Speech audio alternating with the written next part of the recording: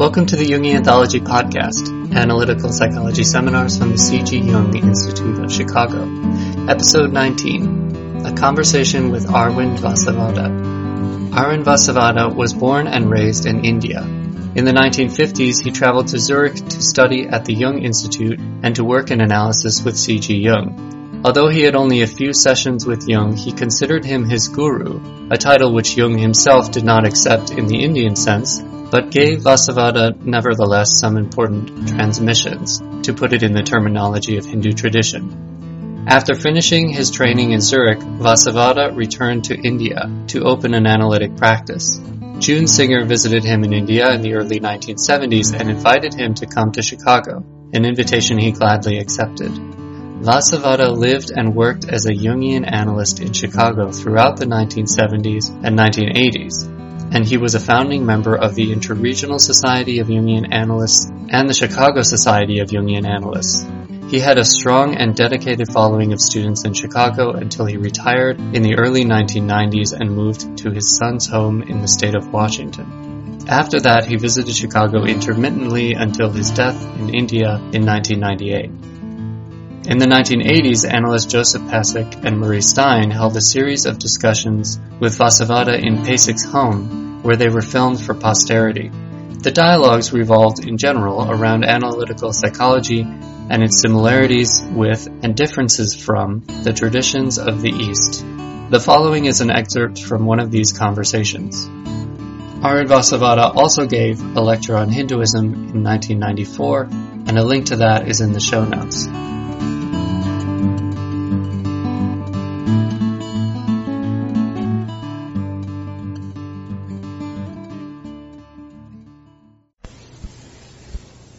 This is July 22nd, 1982.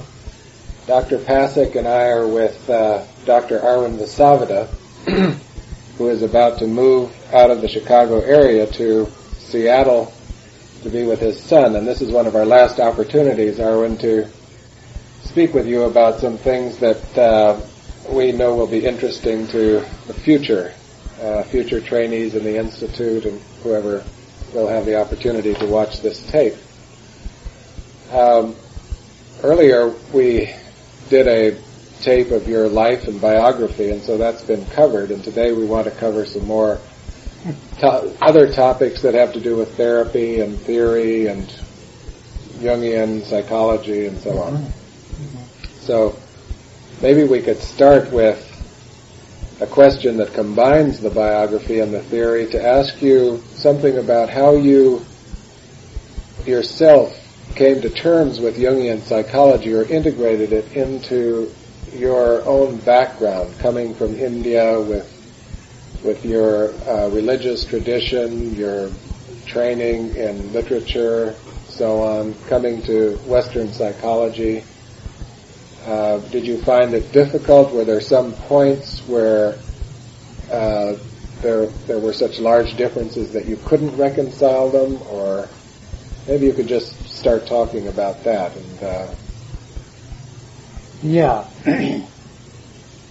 The difficulties that I encountered between my own tradition of the Gurus and you, that was soon after I reached India, having got my diploma. The main emphasis which became very clear to me was that my guru, as I found later on return from Zurich, that he did not emphasize or give importance to personal situation that was going on within me when I returned to India.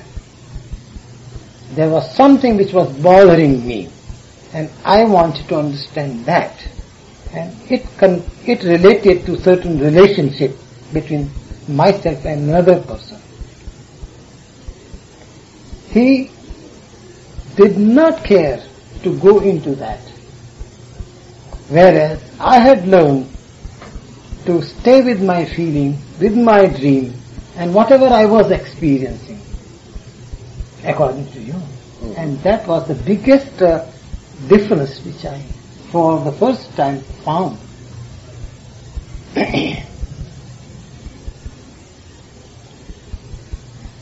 I could not reconcile. At one point I was even angry with him. But somehow carried on whatever I learned from Jung and started working with that person with whom my difficulties of relationship came about.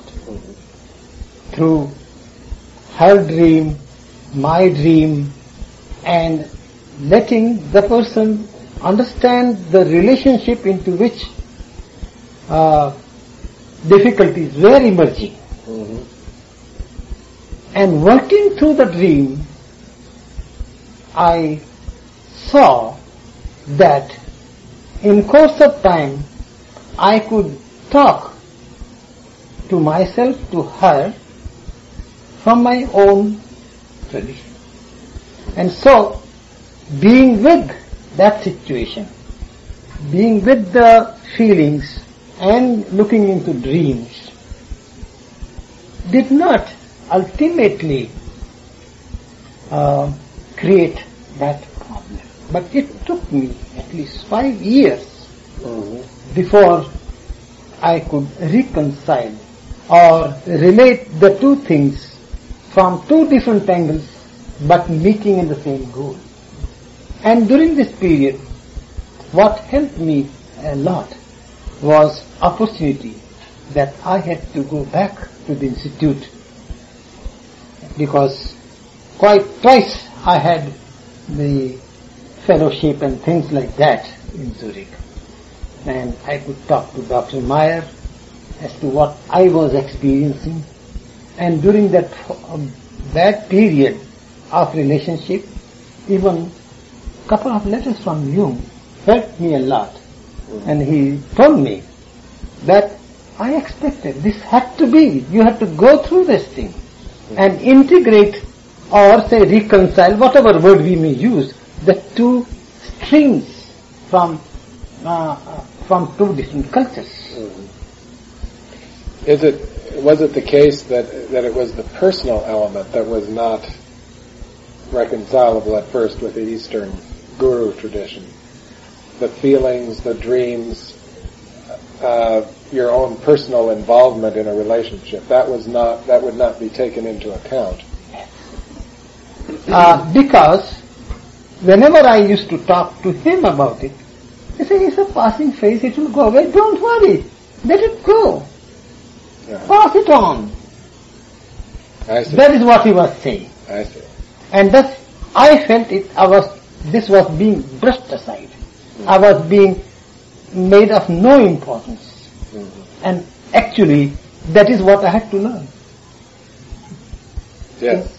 In a way, Arvind, I wonder if, when you said you got even angry at him at one point, Yes. that was related to the intensity of that feeling, and you kind of couldn't just let go of that because it was intensive. It has certain intensity, certain impact on you. What? I couldn't follow you. The feelings that you had, these personal feelings, had certain intensity. And you felt them inwardly. While Guru was saying, let it just go, it will pass away.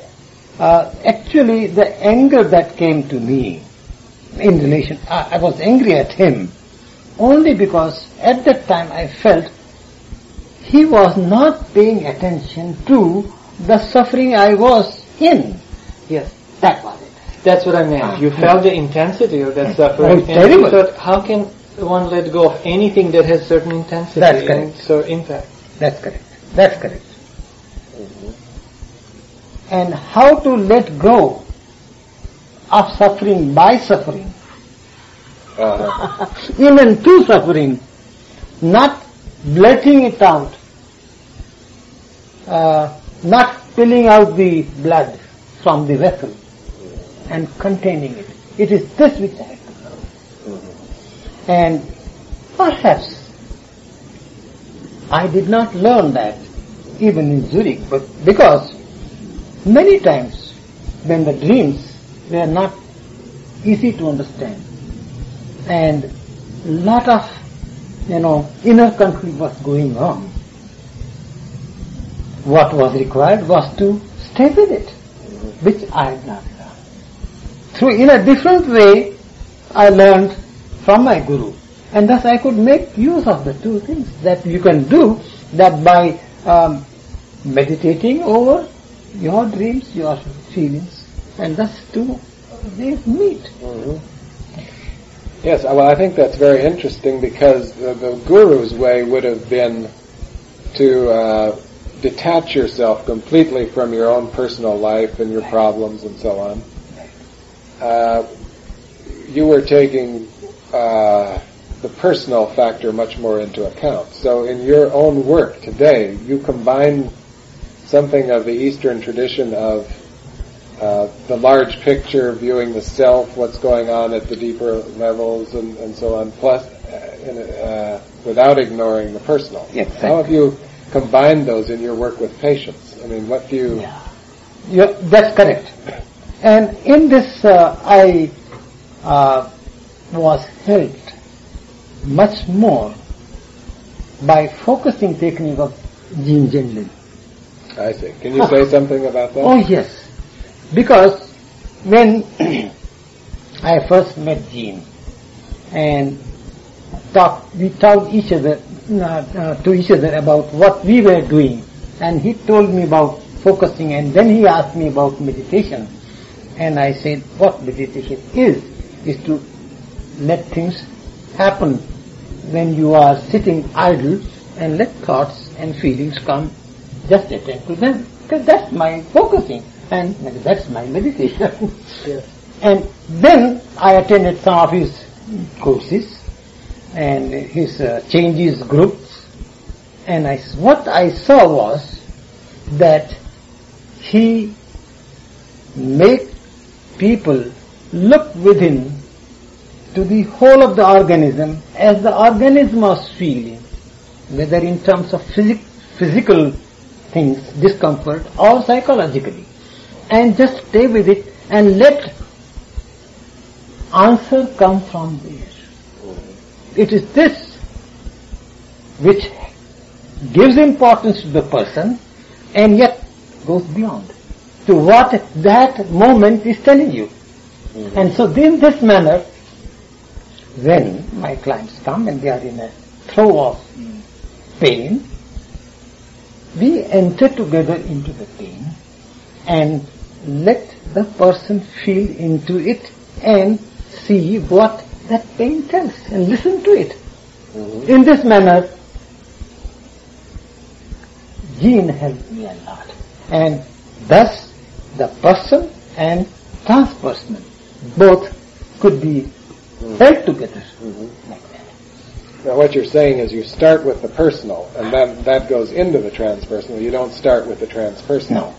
You cannot, because when the person is relating whatever trouble he has, it is so personal, and it is only through that we have to go beyond.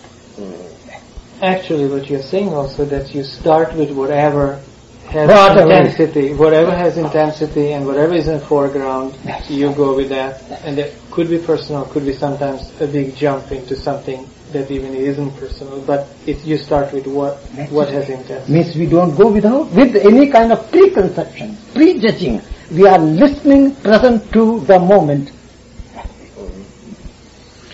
In what way has the Jungian theory helped you? I mean, you could do almost all of this. You could focus, or you can be with the feeling, and so on, without any of the concepts of Jungian psychology or so on and so forth. How does the Jungian theory fit in, or how does it help? It does help a lot for people in the West.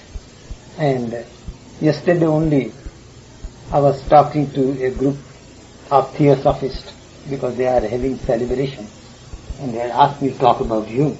I said, Jung, the prophet of the West. That is what I call topic. And I told them, and which I really believe and feel it, that the only way for the Western man, rationally oriented, scientifically oriented, to enter the realm of the divine is through dream and archetypal material, which is there right before them, visually, experientially, and to be able to deepen the insight. The meaning of this is the entering of the realm of the divine. And therefore, Jung is truly a mystical religious leader. Now, what Jung contributed was one of the ideas was that you can enter the realm of the divine through the dream, which is a personal, one-time experience, right? So you don't enter the divine through... And so, we have to take note of what the person is bringing and go through that and leave aside the Eastern concepts altogether for them. Yes. In a way, what you're saying, Murray, that the freshness of the image, right, that he emphasizes, contrary to the staleness, which differentiates him from the organized religions, in a way where the emphasis was more on the tradition and on the repetitiveness of the old images. Yes. Where he wants that person really discovers his own image and somehow then get into that. That's correct. That the image points to. How did the Theosophists accept your speech about Jung? They really enjoyed it, and quite a few interesting and non-interesting questions came. Yes. Somebody asked, what did Jung talk? Did Jung believe in reincarnation? Did he believe in karma? And I have to say, I don't know anything about karma, but reincarnation, he has talked about it, but he has no opinion about it. Well, that does raise the interesting question of afterlife, though. And Jung had some, toward the end of his life at least, some very strong opinions about that. And how about yourself? What is your present opinion about death? And or how do you work with it if somebody brings you that problem? Somebody close to them dies, or they are facing their own death. What sort of attitude do you have about that now? I have learned a lot about ending and what we call death during this couple of years of my suffering with arthritis and being alone.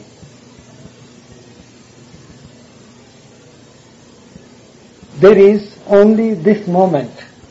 There is nothing like past and future. Therefore, there is no other afterlife. This is life that I see it. This moment includes eternity. What prevents me from being with it is my identification with this body and with the past. And to the extent it is possible to release oneself from that past, there is no problem. And so, a client who comes about the fears of death, then very slowly and very cautiously, looking to where the person is, I have to make him aware of what really is dying and where the fear lies. And that's more about it. It's a very delicate thing. Yes. Very delicate. I wonder also, Arvind, if this is not a central thing actually in your work with people, in your work with yourself as meditation, this whole issue of death as ending. And the ending of the identity and the total ending, not some kind of a partial ending, and which is not ending actually. In a way, I would like that you talk a little about it. Is that what you're saying, that the ending is ending? It is not partial. You have brought in a very interesting and very important question. ending. It has to be total. And whenever there is ending, it's always total. Every moment it is. See, I measure the endless with this time which is beginning and ending. Let me explain to you. If one can get into that thing, this problem of I am whole now and I am not whole now, fragmented later, this does not bother. How? Before I speak, there is silence, there is totality. These are all words, but there is something there. When I speak, I become of myself, become of time, aware of the time. Sentence ends, time ends. Okay? Yeah. I am there, but I don't know. I can't talk about it. So I say wrongly that this consciousness is continuous, whereas wholeness comes and goes. The mistake is, I am measuring that which is immeasurable by this little beginning and ending of my thinking, beginning and ending of my act. When I begin to understand that this is a wave coming out of the same wholeness, it is a wave which is coming and meeting again and again, no problem of being fragmented or whole. So, every moment to become aware of ending as a total, it is always total. And that in a way can happen in a way if the measure ends in a particular moment. And this is the meditation, I feel the word meditation means to measure, right? Yes. And really means also to end of the measure. Yes. And Yes. Means to be in that silence from which everything, all words come. That is In the the goal. beginning was the Word and Word was with God. The goal of your meditation is to reach the silence and to be at one with the silence. Silence of thought. And yet it will be speaking. Because out of that silence, when thinking, talking happens, it happens. I don't. So silence is not, it's very different. It is silence and yet it is talk. are you saying, Arvind, to make it clear and connect a little with Jung's position, the thought is there and yet the identity to thought is not there, kind of in a way, if we go back to the more kind of formal categories like ego and complexes and all that. Ego is a thought, but it's not just any thought, but it's a fixated thought. It's identified. It's one is identified. Yes. So what you're talking about, ending of the identity, not actually ending of the thought, but ending of the identity to the thought. Is that what you're saying? Yes. The emotional attachment to what I know, which is mine, which is really not mine. I received from the collectivity, from the world. It belongs over there. I just hold it in my little hands. That's all. This has to be. So in a way, That is what you mean also. yeah, and in a way the me is then false actually, because me identifies with that collective thoughts. So the me is, are you saying that Have me is we false? seen our me? That's a thought, concept. There is something. We cannot deny that thing, which is there. Here is, he speaks, I speak, you speak. This is happening. We cannot deny that. But it is the false idea that I am this, identified as I am with my knowledge, and therefore I am something. That is taken care of. It's not that. It's false assumption. So light is there, which is using knowledge from the past, from the brain, but not identifying itself with any of the contents of knowledge. What further dangers of identifying you foresee in the practice and in working with people and in your own life? What kind of a little more specifically, if you would talk, what kind of a danger of identifying and fixating on a certain thought as me?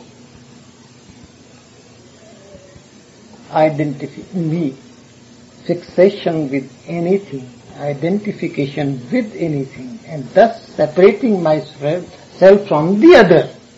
I have created already isolation, division within the whole, which I am. I have already done it. What more can we say about it? Any kind of identification. And therefore, for us Jungians,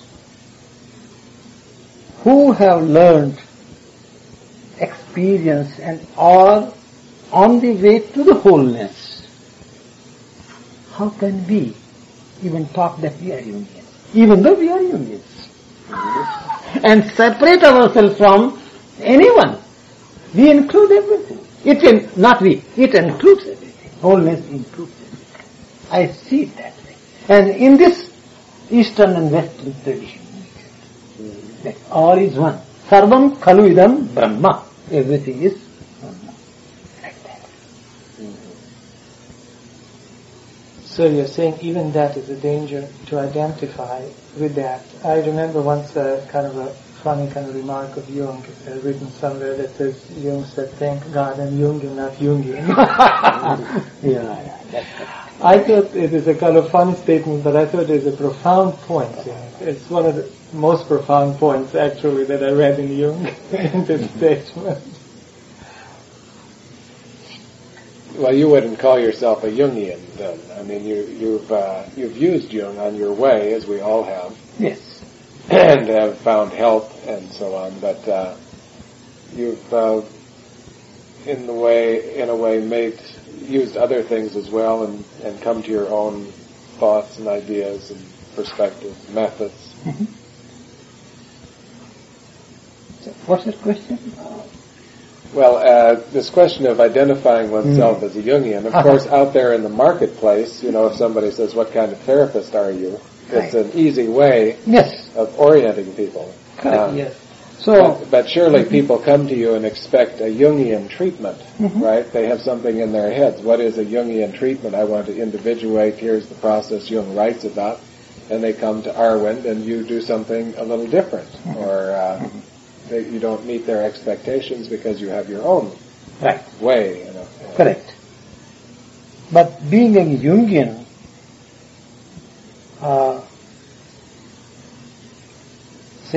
eases my difficulty.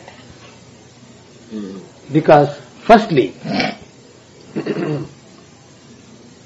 name Jungian or Freudian is a kind of counter which I give to people that this is what I am, or person. Since Jungian way is a way to wholeness, therefore, I can give the person what the person wants. So there is a difficulty about it. And therefore, knowingly that when I call myself Jungian, I am not limiting myself and distinguishing myself from others, but that something which is wholeness, this is what I am for and doing it. Therefore, it's very different. I'm not narrowing myself down when I do it consciously, give a name that I'm a Jungian. Yes. Well, I think one of the differences, at least it's an obvious one to me, between Eastern ways of spiritual growth and development and Western Jungian or other psychoanalytic ways is the relationship to the guru or to the doctor.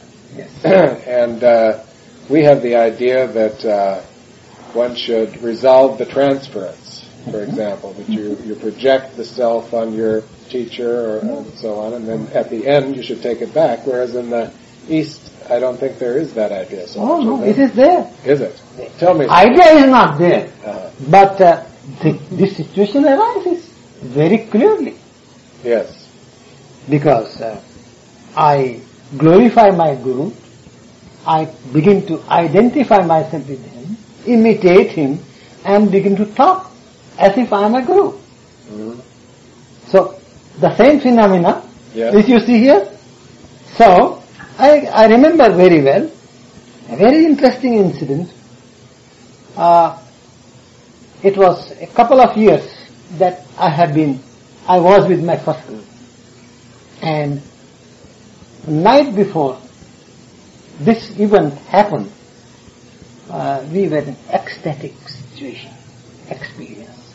Myself, my wife, and everybody. Okay? So I was in that frame of mind even for a couple of days. And during this period,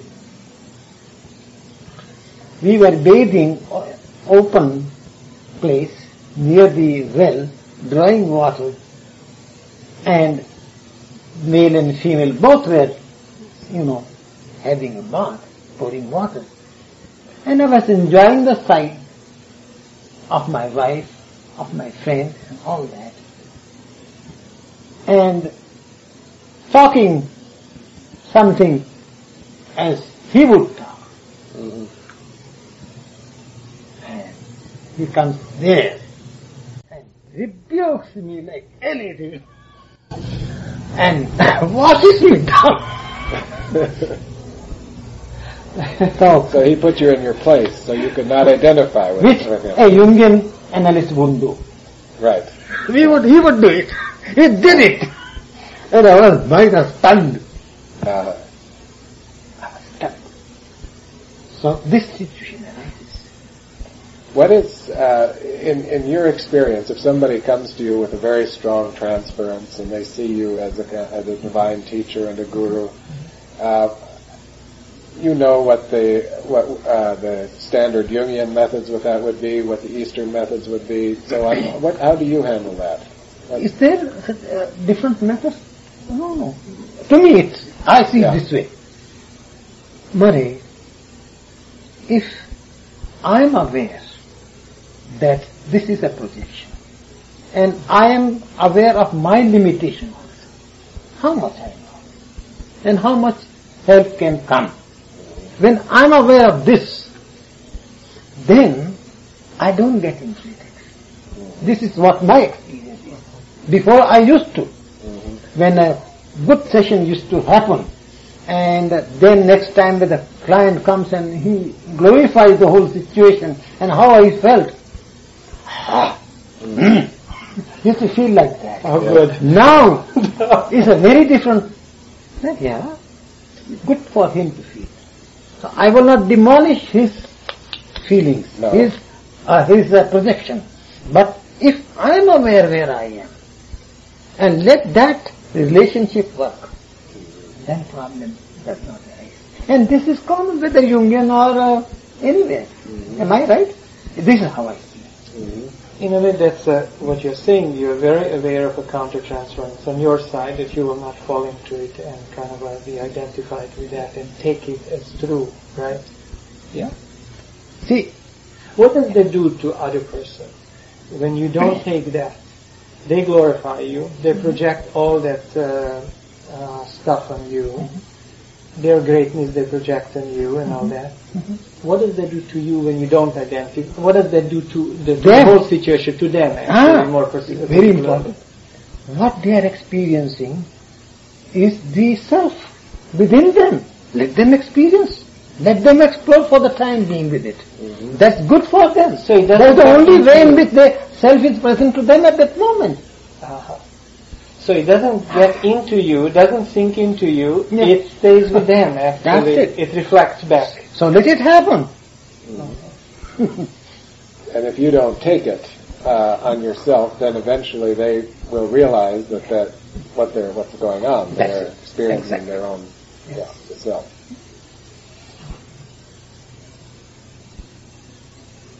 Well, the tradition of the guru is different from that of the analyst in a way, isn't it? That you, well, you could say much more about that than I. You know, please don't get offended, because I am in the same boat as you.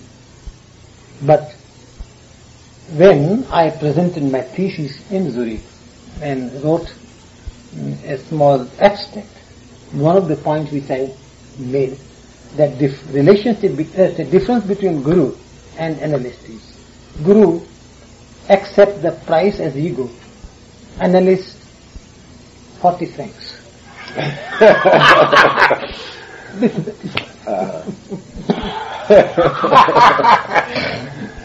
this is the biggest difference between guru and analyst. But don't you think that makes it easier for the analyst, actually? I mean, you have the 40 francs and then it's over, more or less. The guru is burdened with the discipleship endlessly, isn't he? He can be. He can be. Then he is gone. He is no more guru. He cannot do his work. I see. He cannot do his work. Because guru as a person does not do anything. It is a light which is present in both guru and the disciple, of which when they become aware, it does the work. Mm-hmm. This is what is brought about very clearly by Meyer also in his incubation drink and all that book. Mm-hmm. So it is the same common phenomena, human phenomena. So he feels since he didn't do anything, he doesn't deserve anything. He doesn't deserve 40 francs, right? But see, he receives it in another way. Because he also has his household and expenses. So instead of money as a direct kind of exchange, according to my feeling, according to XYZ's feeling and status, he offers him whatever he can. It may be money, it may be say grain, it may be fruit, it may be food. He receives that. So that is. Here the point is that receipt of exchange is not out of greed, but out of maintenance of, say, physical, biological security. Not beyond. And that is just more or less automatically provided by the disciples who come to the Guru. This is the tradition of it. They take care of the Guru. That is the tradition there. Well, how has that worked here for you? I know you've not charged a regular fee often. You have asked donations and whatever amount the patient felt comfortable giving you. Is that how do you feel about it now, having done that for a number of years in this culture? Yeah, first 3-4 years, as I have already mentioned in my paper, there was difficulty, there was anxiety and all that. Because I find that every time, whenever I needed something, money came.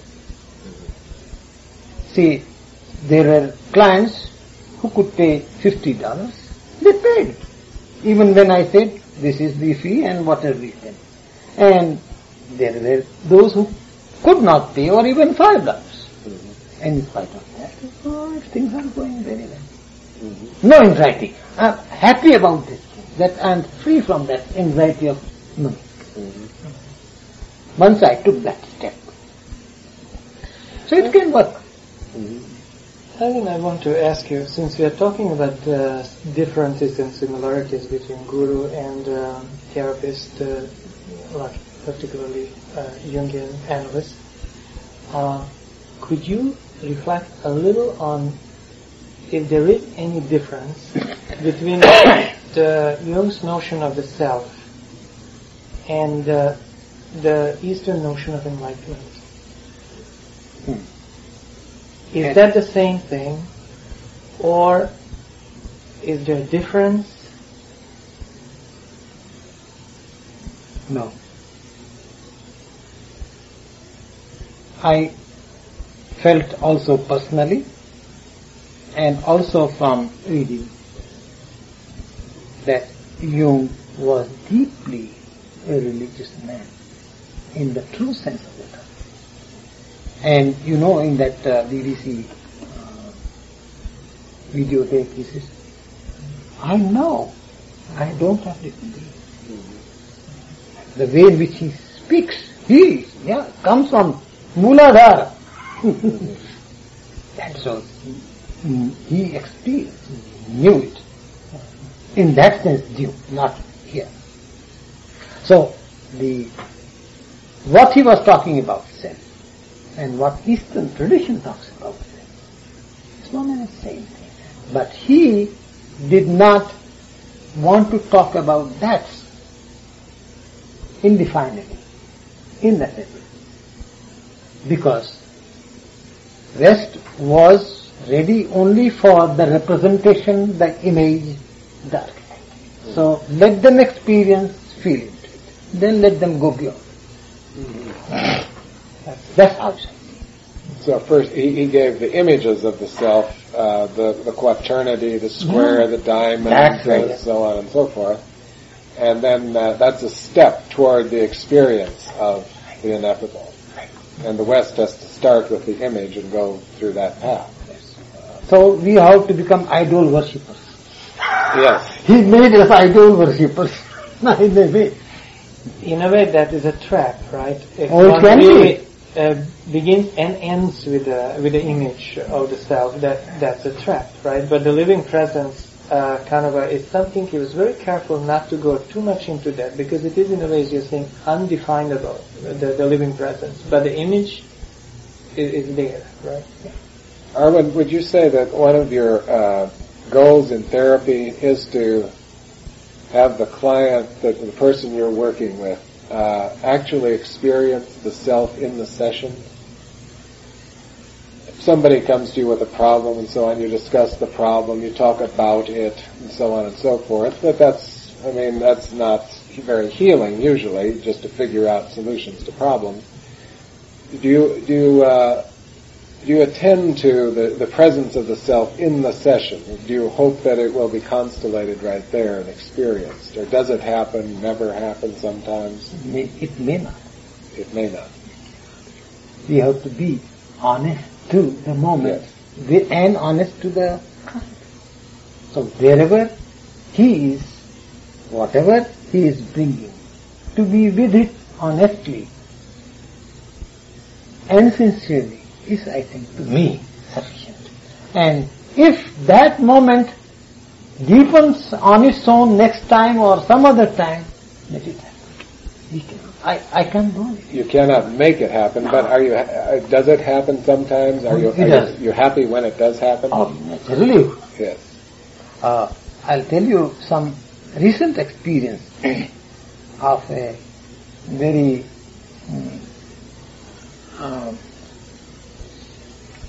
what words I should use, at a Catholic who was bound to his ideas. Rigid, dogmatic. Rigid. Yeah. And how he was in the beginning bound to the vows that he had taken. And it was difficult in the beginning to let him see. But as he began to see, because his problems were some kind of, say, sexual, suppose. I won't name the problem because it's no good. That problem was there. Suppose there was sexual problem. So make him feel into the sexual problem and let him accept. This is the shadow side. You must accept. It was difficult in the beginning. But I had to be there. When he didn't want to discuss, let it go. But as he was sincere, as it started, he began to accept, he began to talk about something more, of something else, and he cut over those, imprisonments of the house. Mm-hmm. So we have to go along with the current, the rhythm of the person. Of course, yes. of the thousands of analytic sessions you've had with other people,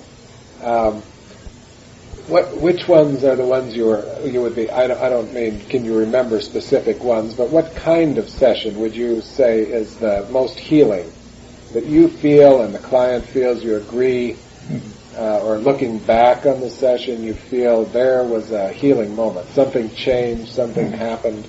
Can you specify anything? There is a common point here. There is one can describe some of the moments, but more describing the peaks, I am more aware of the underlying foundation which, when experienced, made us feel whole, happy. Let me explain to you. There is something deeply bothering a person and can't understand what is going on. Understand it? And then I used at that time, focusing. Let the person experience what he is or she is experiencing at that time. And I begin to feel along with the person. And oftentimes I felt, I don't know what's here and what is bothering. As if I am he or she. Like that. We are both together. And whatever the person says, I reflect back. Yes, but what can we see? Can we experience? What is there? I don't understand. I'm confused. Like that, we are both together. And the ending of the session happens without any further light. But being in that place relieves a lot of tension, as I've seen in that. Yes. And it goes much more calm. So here is not a kind of peak experience, or one may call it self-experience, but it is something which is, I can't but say, it's beautiful. And that builds the foundations for the whole therapy sessions like that. In a way that's consistent, isn't it, Murray, what Arvind is talking about all through this dialogue, that being with, being there. Sure, being there. And let that material somehow speak from itself and reveals itself, right? Right. Excellent. Arvind, we have just a few minutes left, and I would just like to shift a little bit to the question of training therapists. And in the Eastern tradition, I don't know how you train gurus.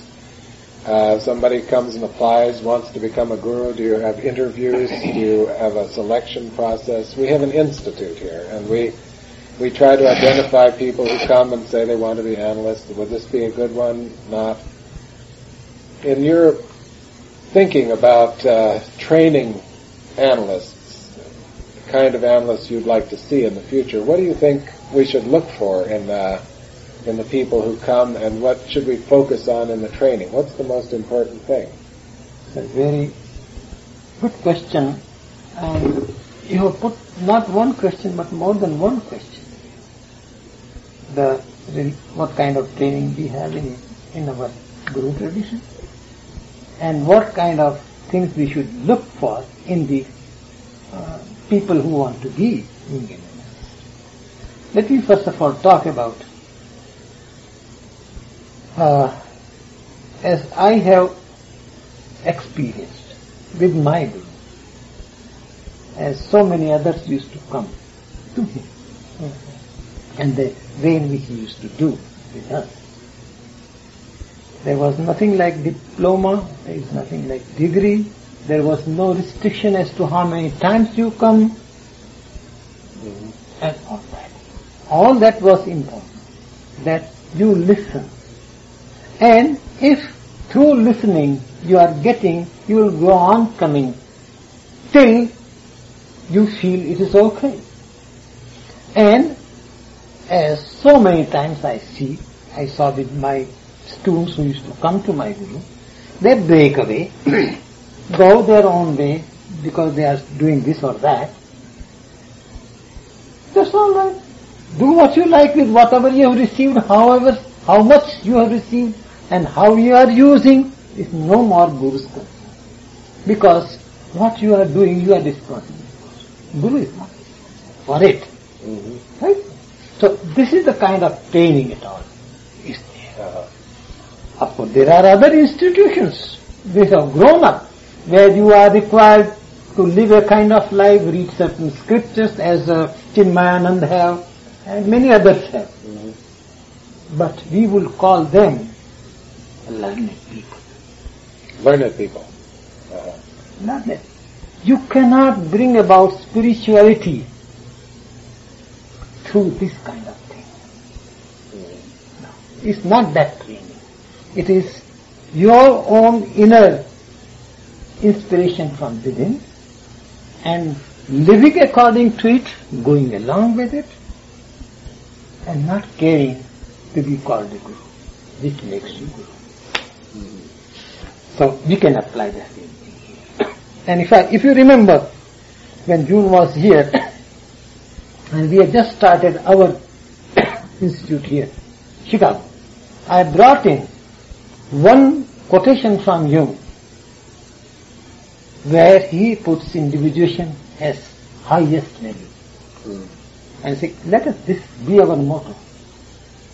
And whosoever is prepared to stake everything for this, he is the right person.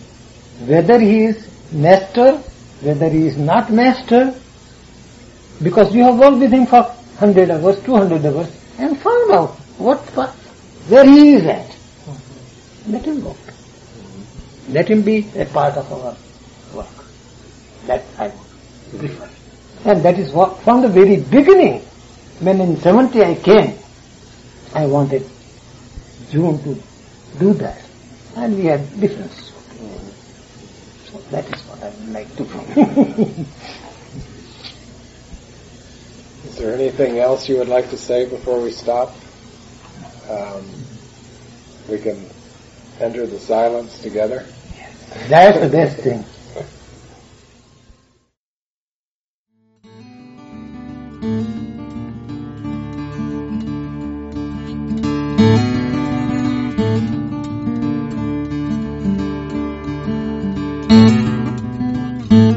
This podcast is distributed under a Creative Commons Attribution, Non-Commercial, No Derivatives license. Share it all you like as long as you maintain the attribution to the speaker, but please do not change it or sell it. If you like this episode, tell your friends about us or leave us a review on iTunes. For more information about classes, training programs, videos, audio, this podcast, or to find a Jungian analyst near you, visit our website www.jungchicago.org.